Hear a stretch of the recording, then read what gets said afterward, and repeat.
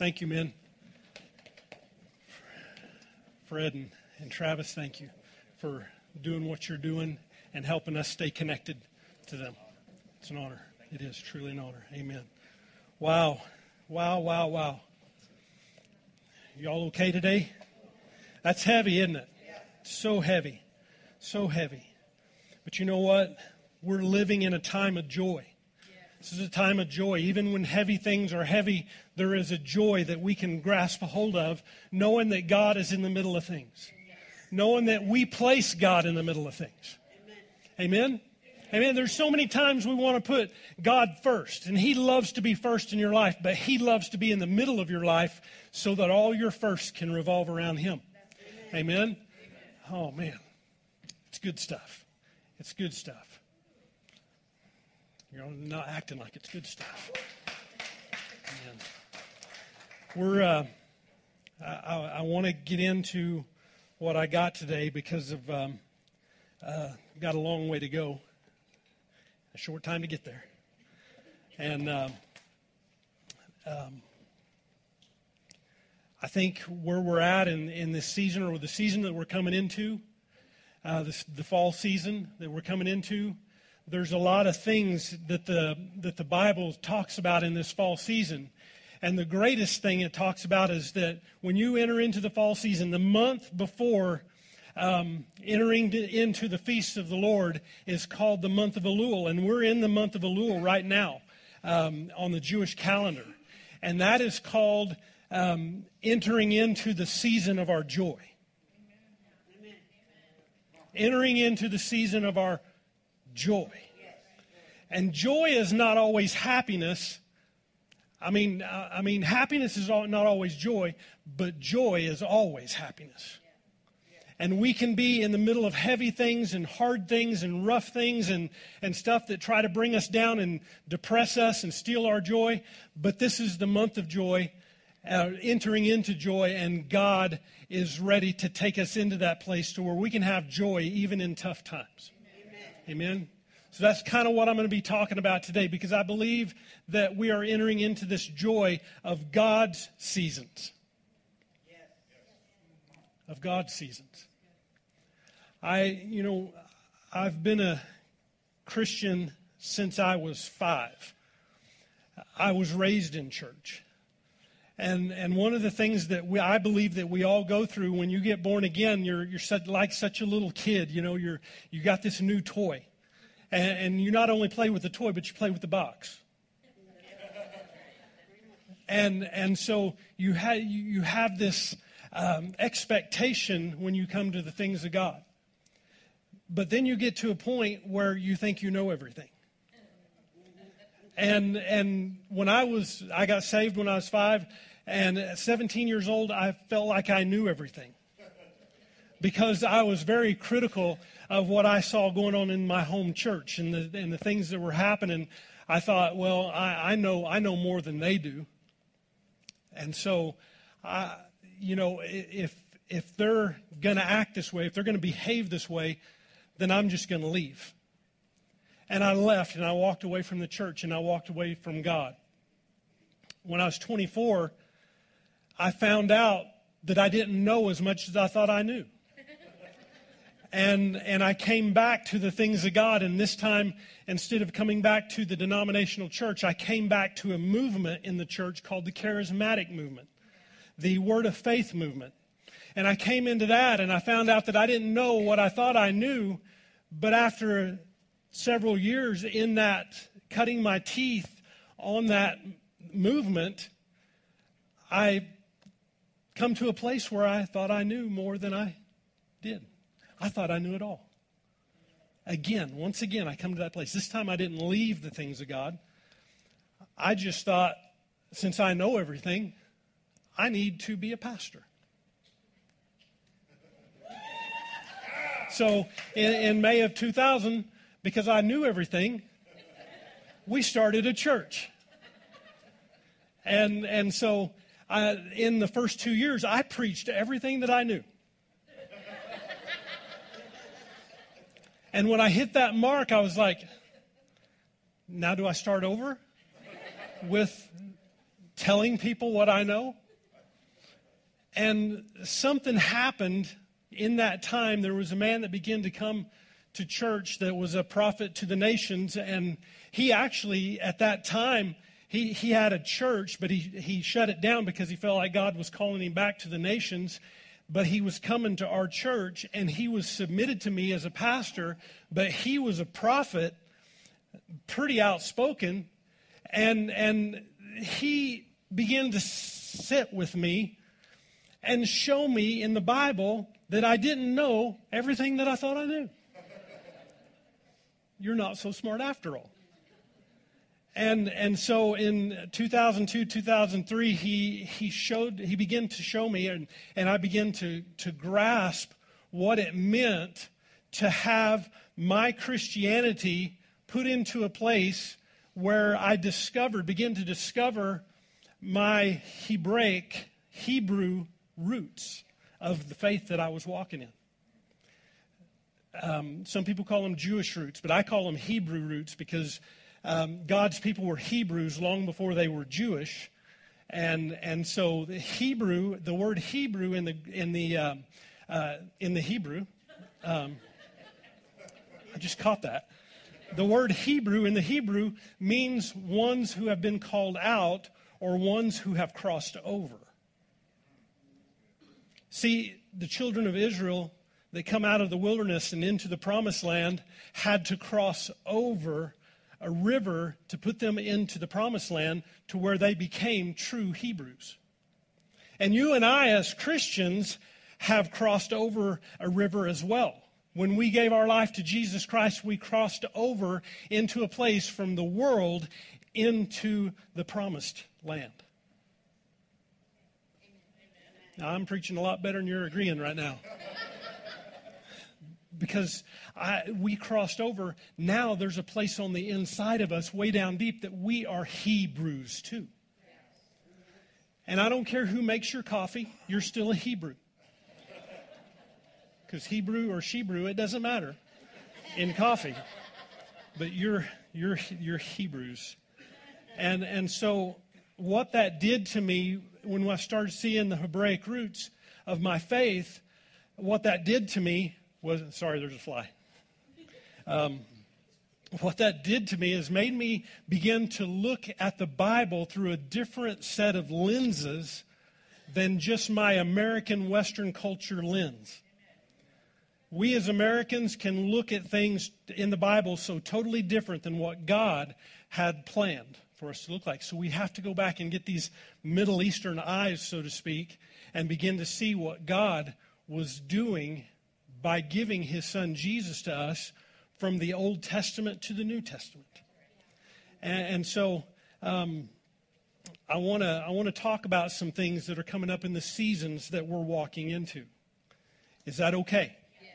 I'm going to say it from a different, if you've never heard this before, you're going to go, I don't know.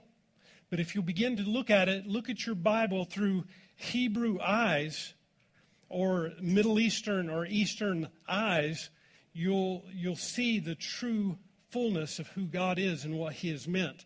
That this Bible is not an Old Testament and a New Testament. It is one testament that is renewed. The New Testament is a renewed testament. It's not a different testament. It's renewed. And so if you have your Bibles today, I want you to go to two scriptures. If you have a Bible open and you want to follow along, we'll put these scriptures on the screens. But if you have your Bible, if you would go to Leviticus chapter 23. How many have been reading in Leviticus this week?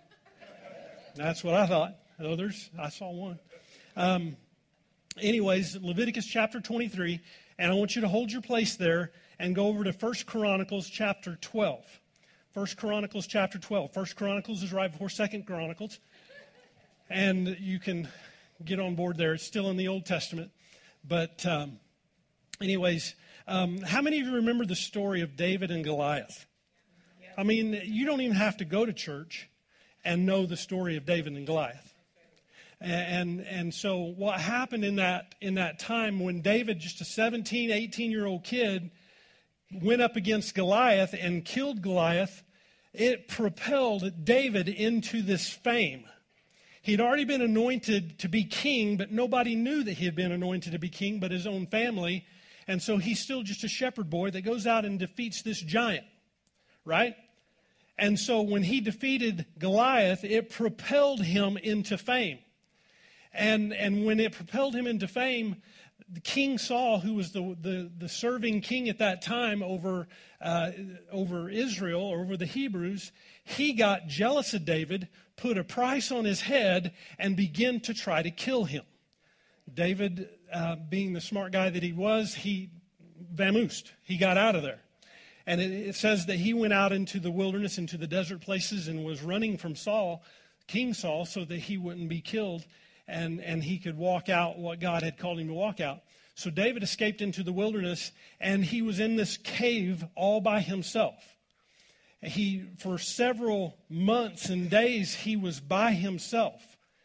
And have you ever felt like you were left alone? Like you were rejected and you had to go and alone felt terrible. And so many of the Psalms were written in that time that David it was just him and God. But as time went on, there were warriors from Israel. See, Israel is made up of 12 tribes, the 12 tribes of Israel, and there were every warrior that was in favor of David and his fame began to leave Saul and the armies of Israel and begin to seek out where David was. And here in Chronicles, it says that there were thousands and tens of thousands of men from each tribe that began to come and surround David and give him honor as the next leader to come. And as you go through this 1 Chronicles chapter 12, you're going to see thousands and tens of thousands of every tribe coming to David and expressing their loyalty to him. And even though there's tens of thousands of the 12 tribes, there was one tribe in there that didn't send thousands and tens of thousands. They only sent 200 men. And it was called the tribe of Issachar. And that's where I want to start off, is just one scripture today to start, because we're going to go through a lot of scripture today. And we got a long way to go. So let's get after this. 1 Chronicles chapter 12, verse 32 says, "Of the sons of Issachar who had understanding of the times to know what Israel ought to do, and all their brethren were at their command." The sons of Issachar. There were only, it goes on, and their chiefs were 200, and all their brethren were at their command. That's where I'm at. So the sons of Issachar sent 200 of their people. Why? Why weren't the warriors coming out of Issachar? Because Issachar was a tribe that knew the times and the seasons. They understood where they were at. In this time that we're living in, we're feeling like, we're seeing the book of Revelation. We're seeing the book of Daniel and Matthew 24. We're seeing those things starting to come alive on our TV screens and on our phones, right? We're seeing those things begin to happen. And I think they're more than what they've ever been before. But the sons of Issachar, in that same time frame of David, came with 200 people instead of tens of thousands of people. I talked about the prophet guy that was coming to our church at the time and really helped with those things. He prayed over Lynette and I, and he said, "This is what God is showing me." He's saying, God is showing me that this church, this Cowboy church, is not going to be a mega church, but it's going to be a remnant church. And he said, "You will be like the sons of Issachar who understood the times and the seasons, so to command your brethren." To command the brethren. Not to go in there with pride and arrogance, but to understand the time so that we can communicate those things, so that we can begin to step into the King of Kings coming back. See, we're not afraid.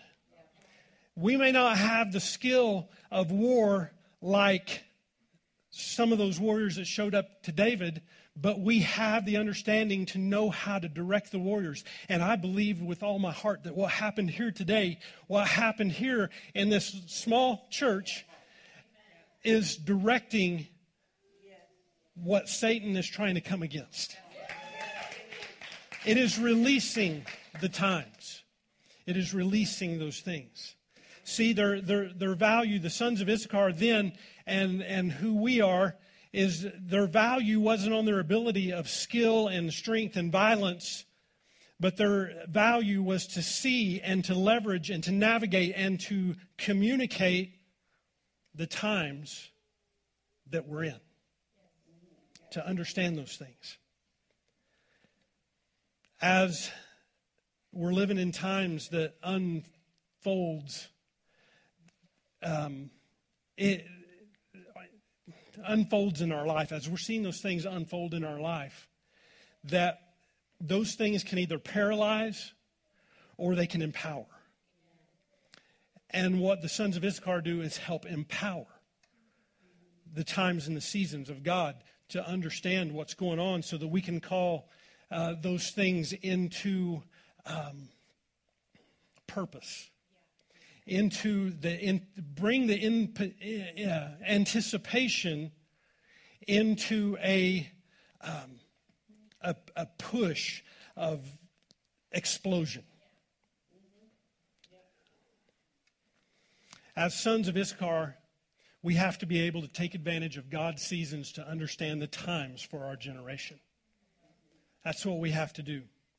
So over in Leviticus chapter 23, I want to start showing you some things over the next 2 weeks that are going to propel us as a church into the times so that we can understand them better. Amen? So here in Leviticus chapter 23, God has given his law to Moses and for Israel. The book of Leviticus is a very... Sometimes when people start reading the Bible, they start at Genesis. And they love Genesis and they love Exodus, and then they get to Leviticus and they go, ugh. And they close the Bible and say, oh, that's a lot. Especially when you get into the begets. The begets and the begets and the begets and the begets.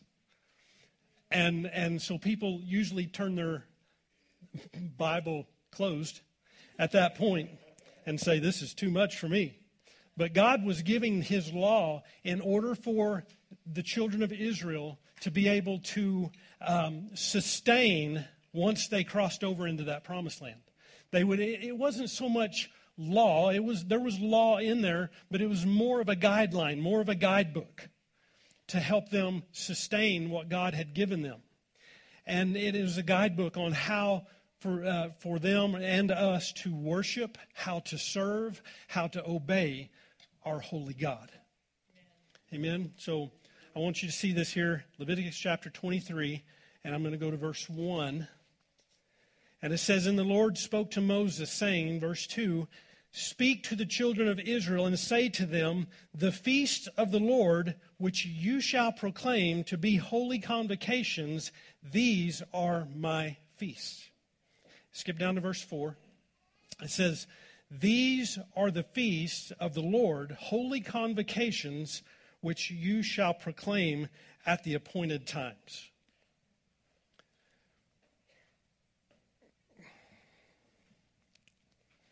God says, these are my feasts for you to proclaim. And he said, these are holy days. Holy days. It's where we get our term, this Western term, this American English term, holidays. Because holidays are holy days. They're holy. They're set apart. They're put there in order to interrupt the ongoing day after day. The day-to-day. Sometimes I don't like the day-to-day. Because one day just leads to another day that leads to another day, but then there are holy days that interrupt that flow. And what this says here is he says, in verse 4, he says, you shall proclaim their appointed times. The word appointed times is a Hebrew word called moed, M-O-E-D, moed. And it means sacred seasons. It means set times, set feasts. And God says here, he says, these are my feasts given to you to proclaim. You shall proclaim them at their appointed time. Are you hearing me? So he gave, here in Leviticus chapter 23, he gave us 7 holy days that happen throughout the year that God has set into motion. We have our holidays here in America. You know, we have July 4th. We have Memorial Day. We have Labor Day that's coming up on us. We have Christmas. We have Halloween. We have all those little things that we as Western people tend to set aside and do things. I'm not going to stand up here and preach what I'm a proponent of or not, but those are things that we know. Thanksgiving, right? Those kinds of things. So the Bible has 7 that God gave and that God has and that God celebrates. Whether we celebrate them or not, God celebrates them. Jesus celebrates them. Even now, in heaven. But there's 7 of them. There's 3 in the spring. One called Passover, the Feast of Unleavened Bread, the Feast of First Fruits. That all happens in the spring. It's right around our Easter time, kind of trying to be in conjunction with that. I'm not going to go into all that. There's one that happens in early summer called the Feast of Weeks, which we know as Pentecost. And then there are 3 that happen in the fall. Those that happen in the fall that we're getting ready to come into in just a few weeks is the Feast of Trumpets, the Day of Atonement, and the Feast of Tabernacles. And so that's what we're going to tackle in the next couple of weeks as we go into this. But I like what I was looking at and studying. I was looking at one of my books called the Chumash. The Chumash. How do you spell that?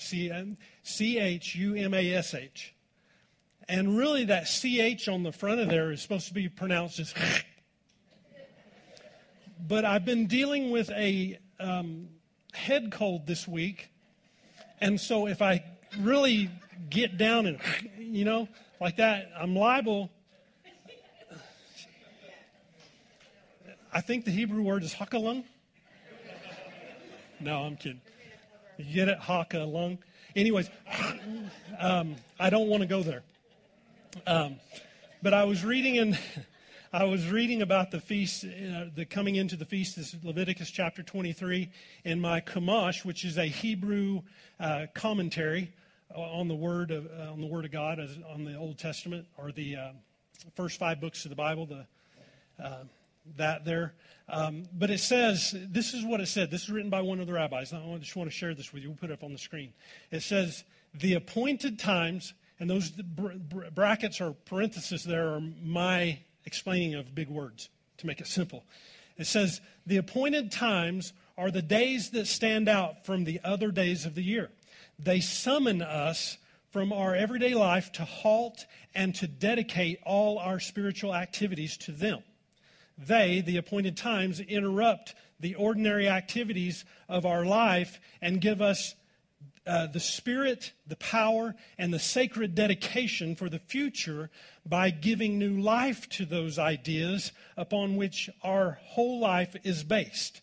Or they destroy such evil consequences of our past activity as are deadly to the body and spirit, and thus restore to us the lost purity and hope and blessing.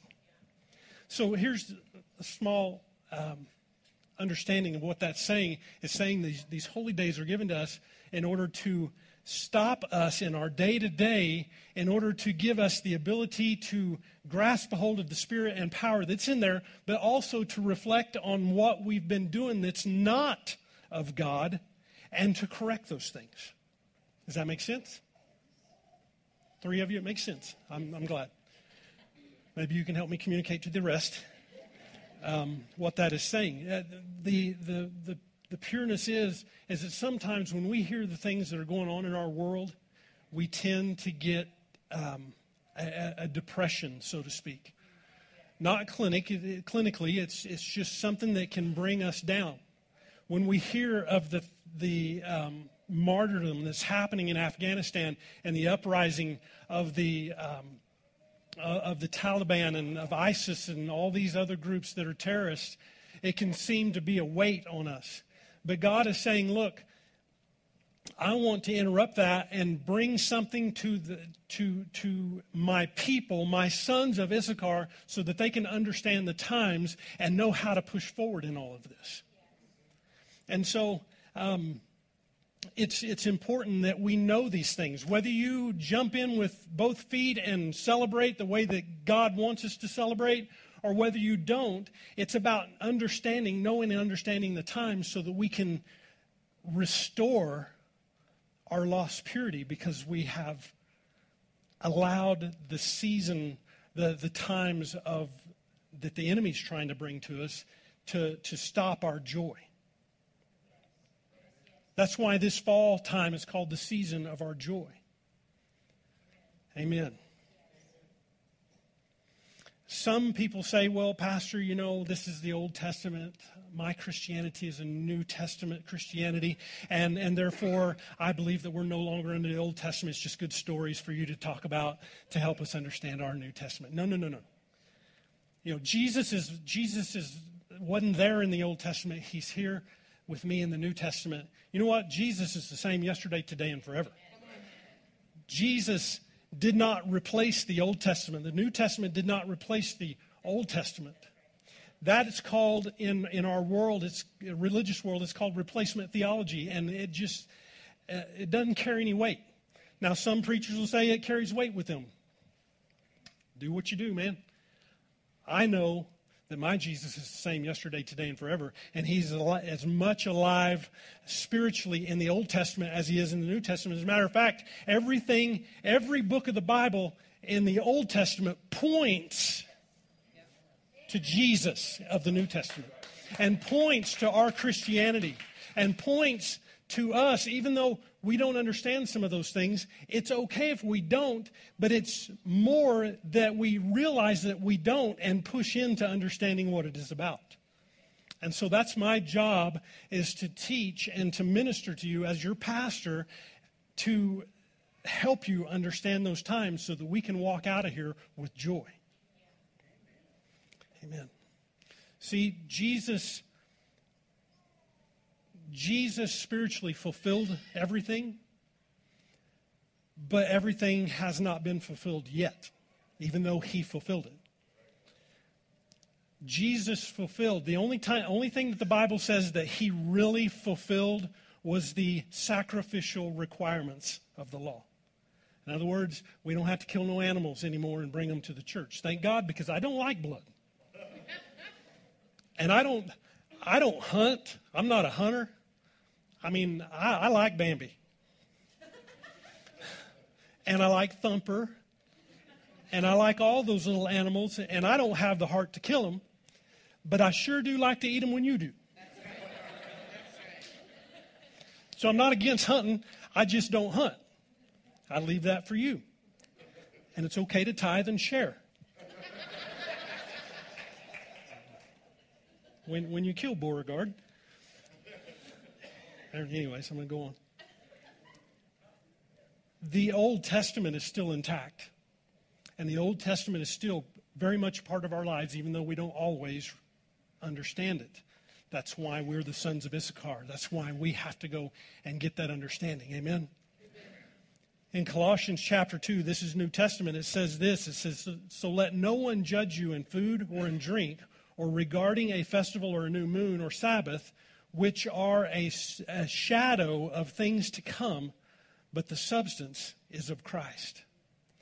He says, look, the Old Testament requirements of, food and drink and regarding festivals, new moons and Sabbaths and things like that, even though we may not understand them as Western people yet, he says those things are a shadow of things to come and the substances of Christ. In other words, they point to Jesus. I like what the New Living Translation said there. It says, for these festivals, new moon, Sabbath, are shadows of reality yet to come.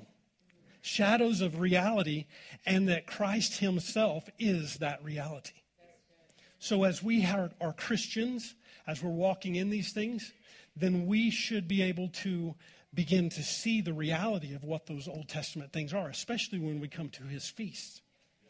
And so when we begin to dive into these feasts, we understand that they begin to point directly to Jesus' ministry of what he did on the earth and what he did by dying on a cross and what he did by giving us the Holy Spirit, what he did by leaving us to anticipate a second coming.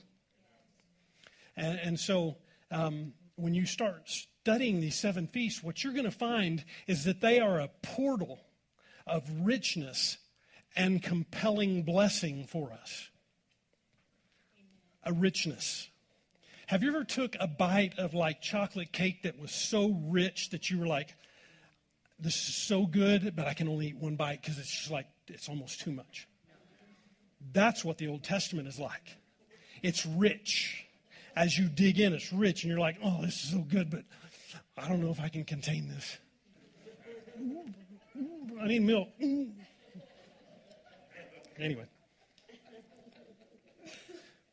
Because Jesus, in his first coming, fulfilled 4 of these feasts. The springtime feast. Because in the spring, at Passover, it says in 1 Corinthians, this is the New Testament speaking about the Old Testament feast, says that Jesus has, 1 Corinthians 5:7 says that Jesus has become our Passover. It's through him that the Passover happens in our life. Then it says about unleavened bread, the Feast of Unleavened Bread that takes place in the spring. John 6:35 and 48 says, Jesus said, personally, I am the bread of life. And then in 1 Corinthians 15, verses 20 and 23, he says, I am the first fruits of everyone. He is the first fruits of your death. He is the first fruits of your resurrection. And he is the first fruits of the empowerment of the Holy Spirit in your life. And then he gave us the Holy Spirit in the early summertime, 50 days after Passover. He gave us his Spirit. It's called the Feast of Weeks, but we call it Pentecost, where the Holy Spirit was poured out on all flesh in the New Testament. And gave us access, like Johnny said last week, gave us access into the Holy of Holies. And empowers us. Amen. But here in the fall, the feasts that are to be celebrated have not happened yet. The fullness of them have not happened yet. Because all 3 of the feasts in the fall, all 3 of the holy days point to Jesus' second coming.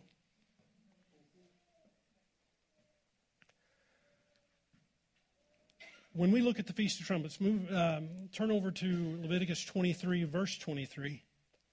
This is what the Lord said to Moses, because that's what 23 says. It says, then the Lord spoke to Moses, saying, speak to the children of Israel, saying, in the 7th month, on the first day of the month, you shall have a Sabbath rest, a memorial of blowing of trumpets, a holy convocation. You shall do no customary work on it, and you shall offer an offering made by fire to the Lord. He says there's a day that, the 7th month, first day, that there shall be blowing of trumpets. It's called the Feast of Trumpets. The Feast of Trumpets is so multifaceted and so layered with richness, I cannot even scratch the surface today, what I'm going to talk to you about, which is mind-blowing. But it's not even scratching the surface of what this feast is all about. And I encourage you to begin to dig into those things and find out what these things are about. But I want to deal with just a few things today. Is, when God said, not only in the first of Leviticus chapter 23, but also in this one, he said, it shall be a holy convocation. Now, how many have used that word this week? Yes, we're having a holy convocation in this day. I don't even know what convocation means, so I had to look it up. And so when I look that word up, it means summoning people to attention. It means a calling together, a sacred assembly, a summoning. And so when people would hear the blast of the trumpet during the Feast of Trumpets, or at the day of the Feast of Trumpets, it called them to attention because it was either a time of war or a time of worship. It interrupted their day-to-day. Because the whole month before the Feast of Trumpets, the whole month called the month of Elul, I spoke of it a little bit ago, is a whole month, 30 days of hearing the horn go off, hearing the trumpet go, and it calls them to bring themselves to self-evaluate their life and help them come to a place of repentance, a turning away from what they're doing in order to go God's way. So they're hearing this every day for 30 days, and when you get to the Feast of Trumpets, all of a sudden, you're waiting for that one horn blast that outdoes every horn blast that you've been hearing over the last 30 days.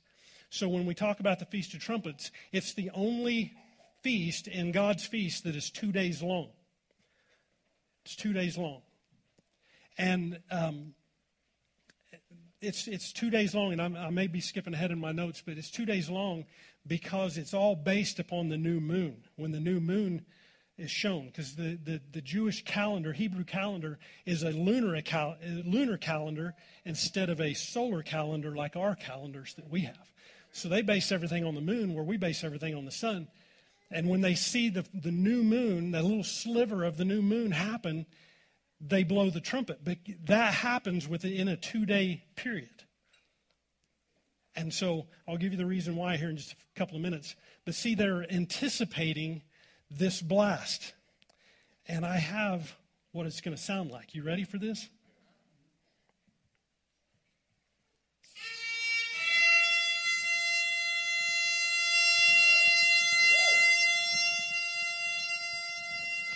Looking to see how much time I got.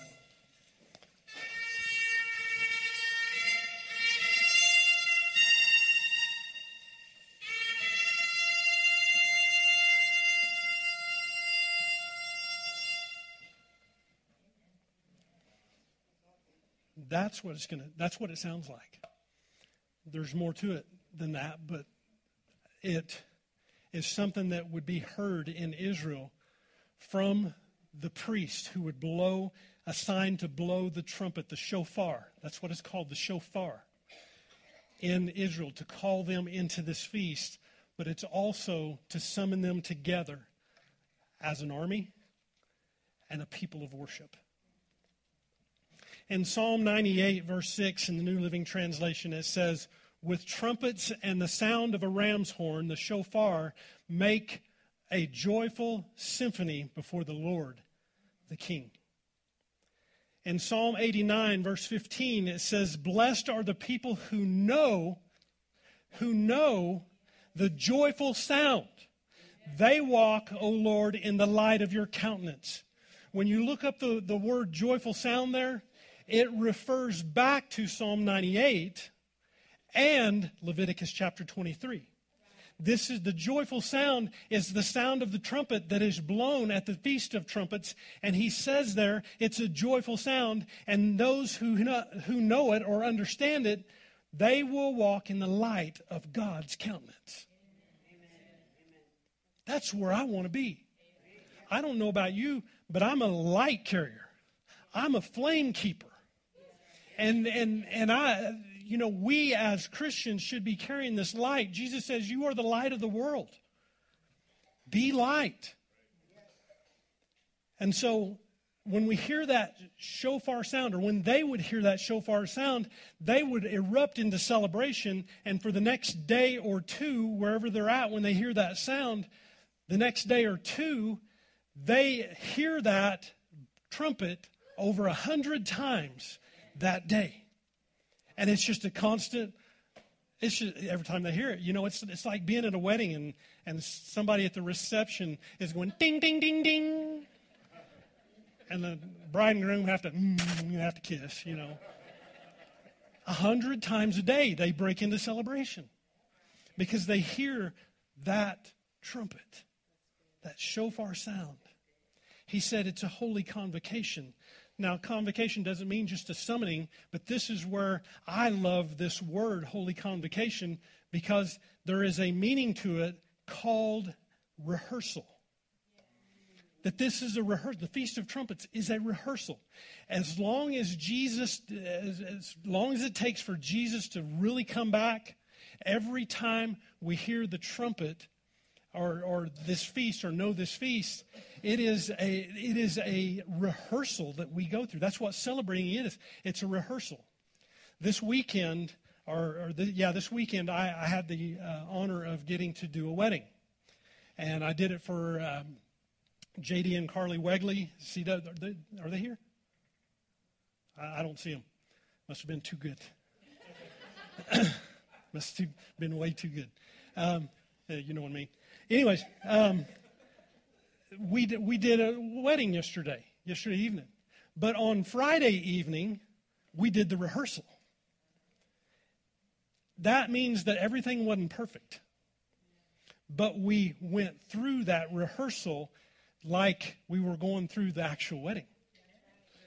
And we found where we need to make up time, where we need to lose time, found out what was important, what's not important, straight lines, hands in our front or hands in our pockets, we were going through these things and rehearsing of what it was going to be like the next day.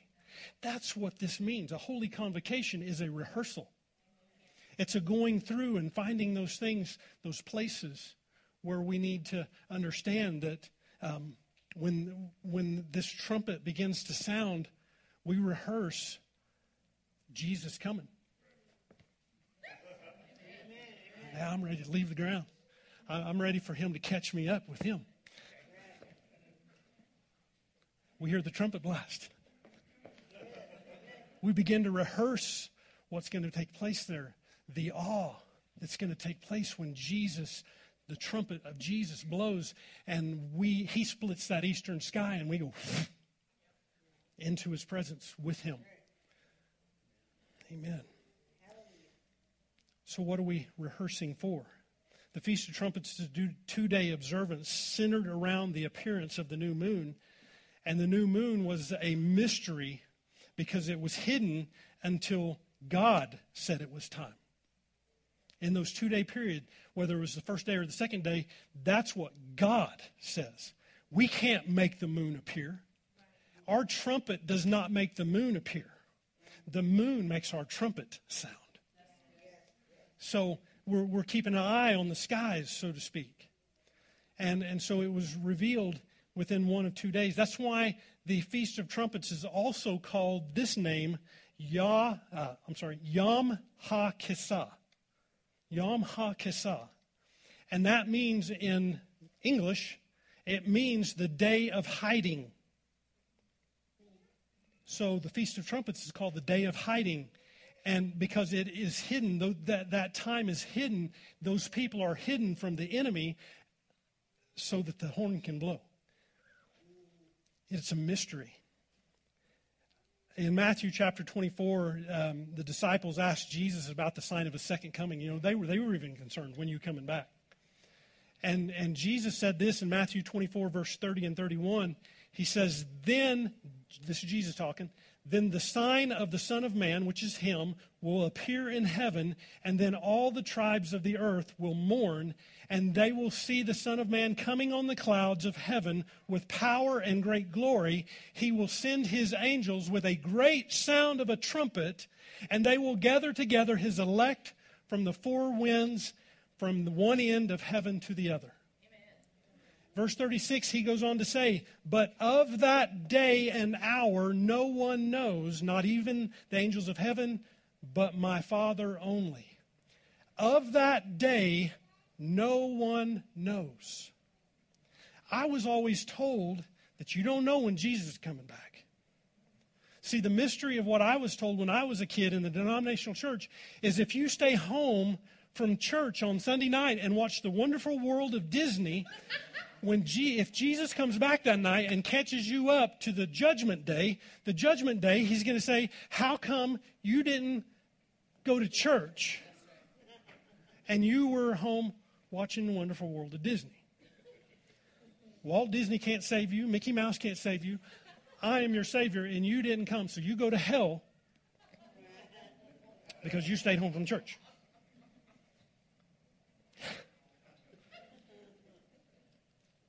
That ain't the way it happens. Even though we don't know the day, I believe Jesus can come back at any time if he wanted to. But there is an appointed time that he's coming back. We may not know which appointed time is. That's why we're rehearsing. Because if it happens to be that day, while we're rehearsing, one time we'll do like that, and it'll just, we'll out-jump Michael Jordan at the time.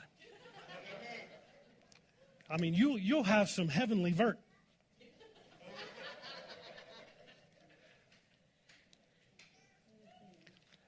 And I love this concept, if you will, of not knowing the day or the hour, even though we're not saying that he's coming back on September 21st or whatever.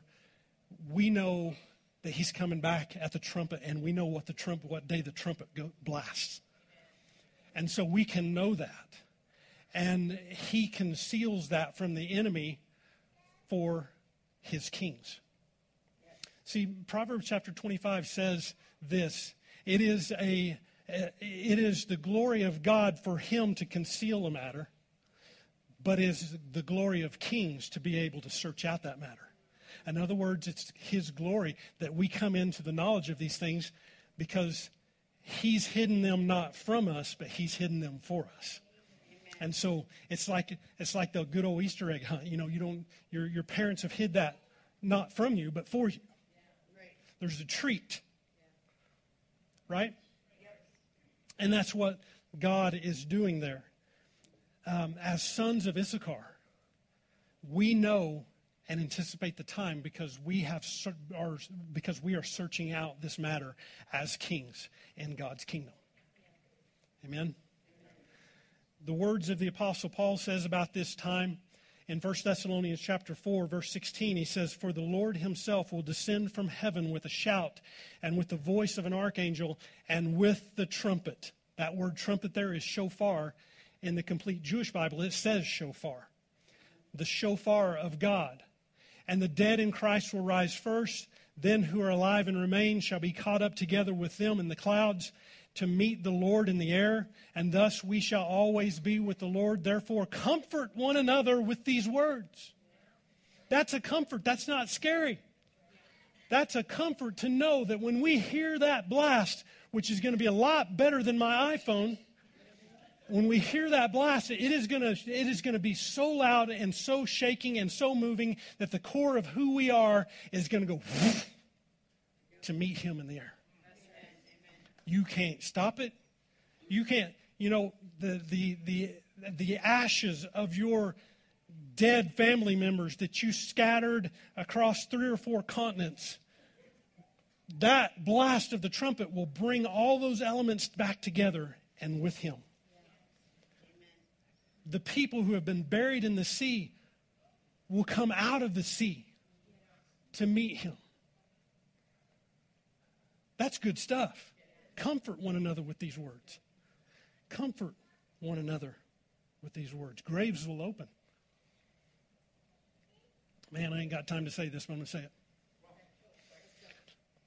When Jesus was resurrected from the grave, the Bible says that there were graves all around, the cemeteries all around, that the dead got up and walked. There were resurrections beside Jesus that day to show us that he is the first fruit of the resurrection of who we are. Whether we're dead or alive, when he comes back, that trumpet's going to blow us out of the grave. Amen. That's good stuff. But see, I lived most of my Christian life thinking Jesus' second coming was going to be random. Just a random time. You just never know when Jesus is going to come back. Wonderful World Disney will be on. Dukes of Hazzard will be on.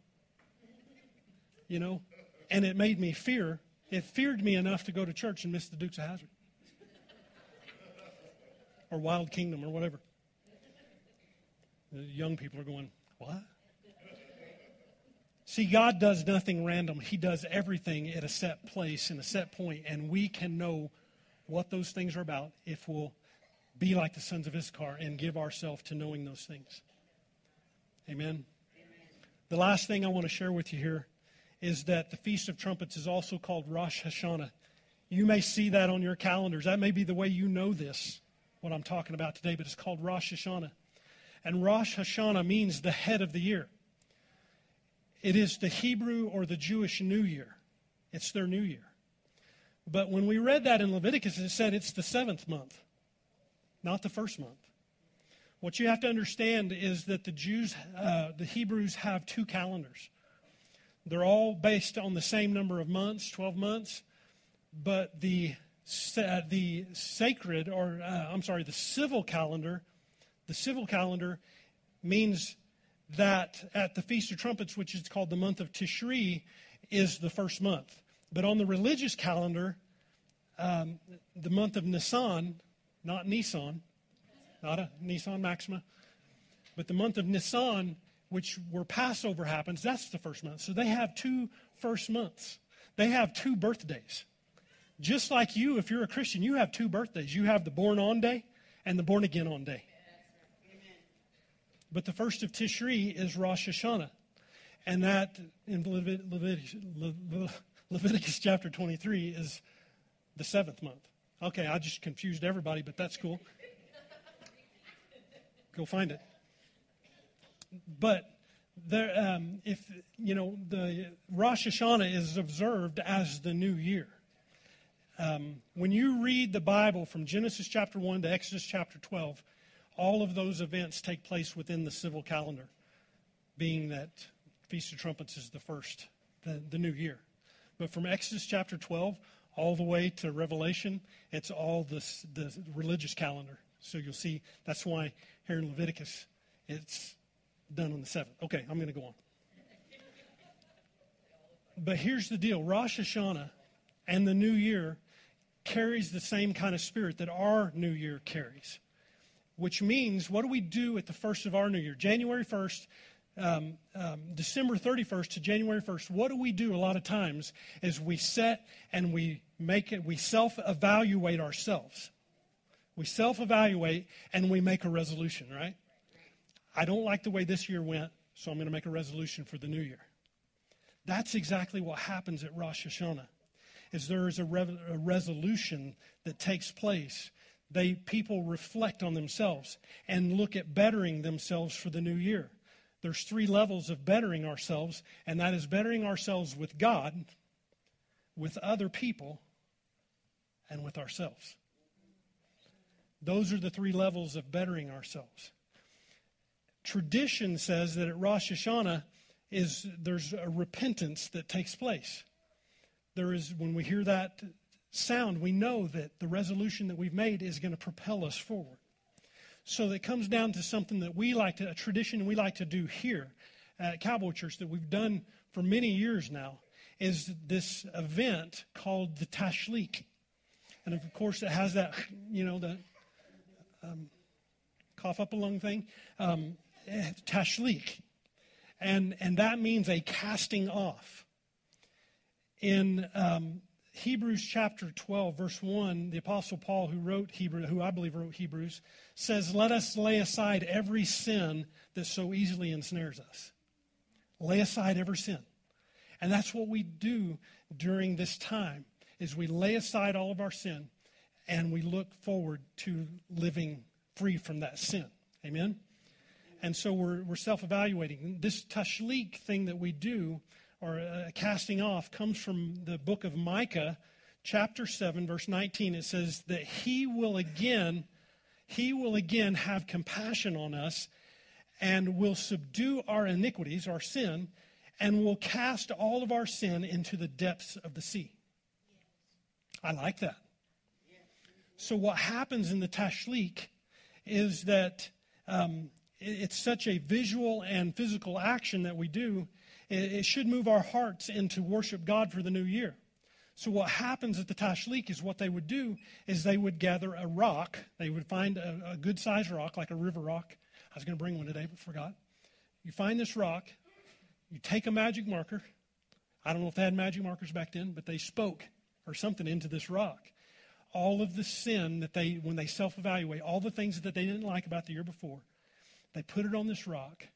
And then when they hear the trumpet, throw it out into a body of water and let those things die. Now listen, if you want to swim out there and try to find your rock to take those back, go for it.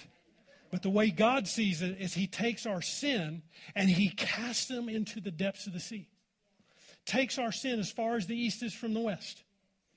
But he takes all of that and he says, I'm going to cast it into the depths of the sea. To the deepest deep. And if you want to go find it, go find it. But God says, you're done with it. And I'm done with it. So that's something that we like to do at Cowboy Church. And so there's a richness to this feast or this festival that God wants us to celebrate. It's his feast. It's his festival. There is so much more that I could tell you guys that would just blow you away. Good. I'll give you the book so you can go read it. So I'm not Jewish, of course. And so people will say, well, isn't this a Jewish thing? Isn't this a Jewish thing? No, it's not a Jewish thing. It's a Godish thing. And as God says, it's my feast that I give to you. So is it a Jewish thing? It's a Jewish thing because they acquired that. But now it's for us to know. Because this is God's feast. It's his deal.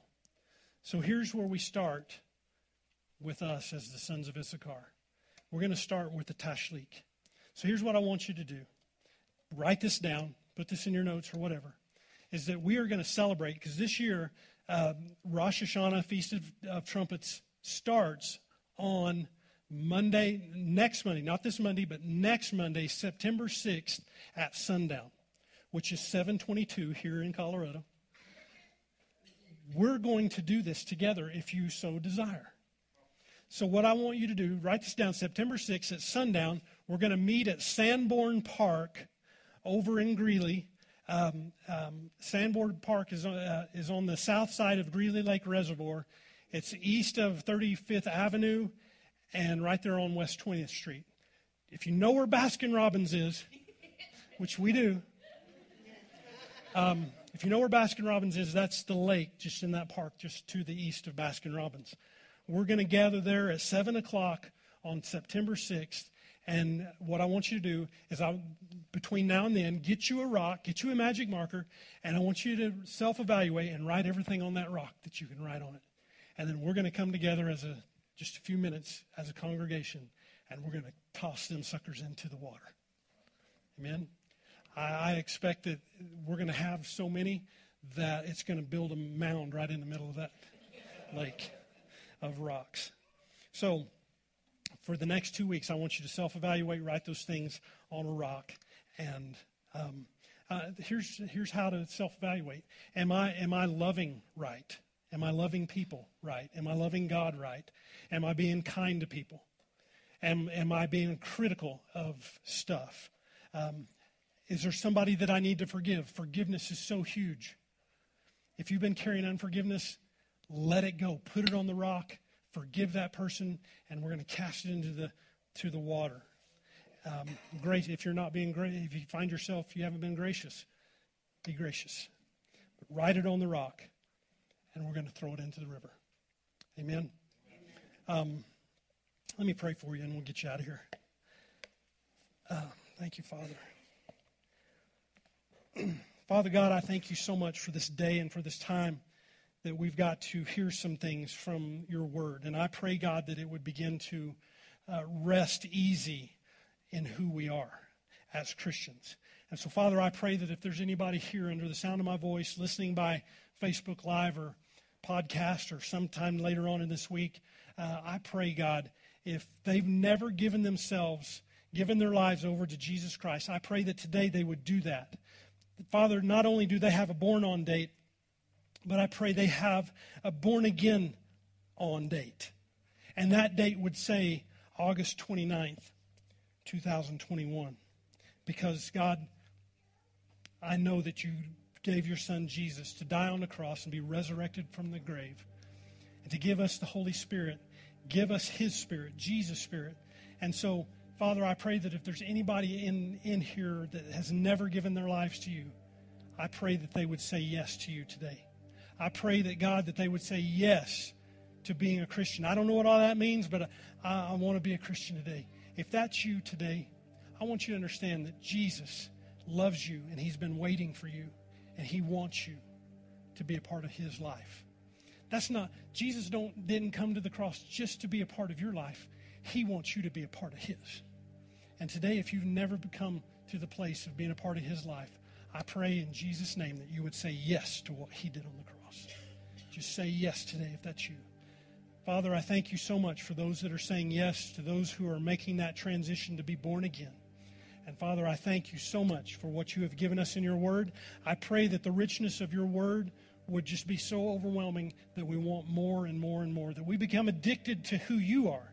Not this world and what it has to offer, but addicted to who you are and to your word. And we thank you so much for who you are and all that you are. In Jesus' name, amen.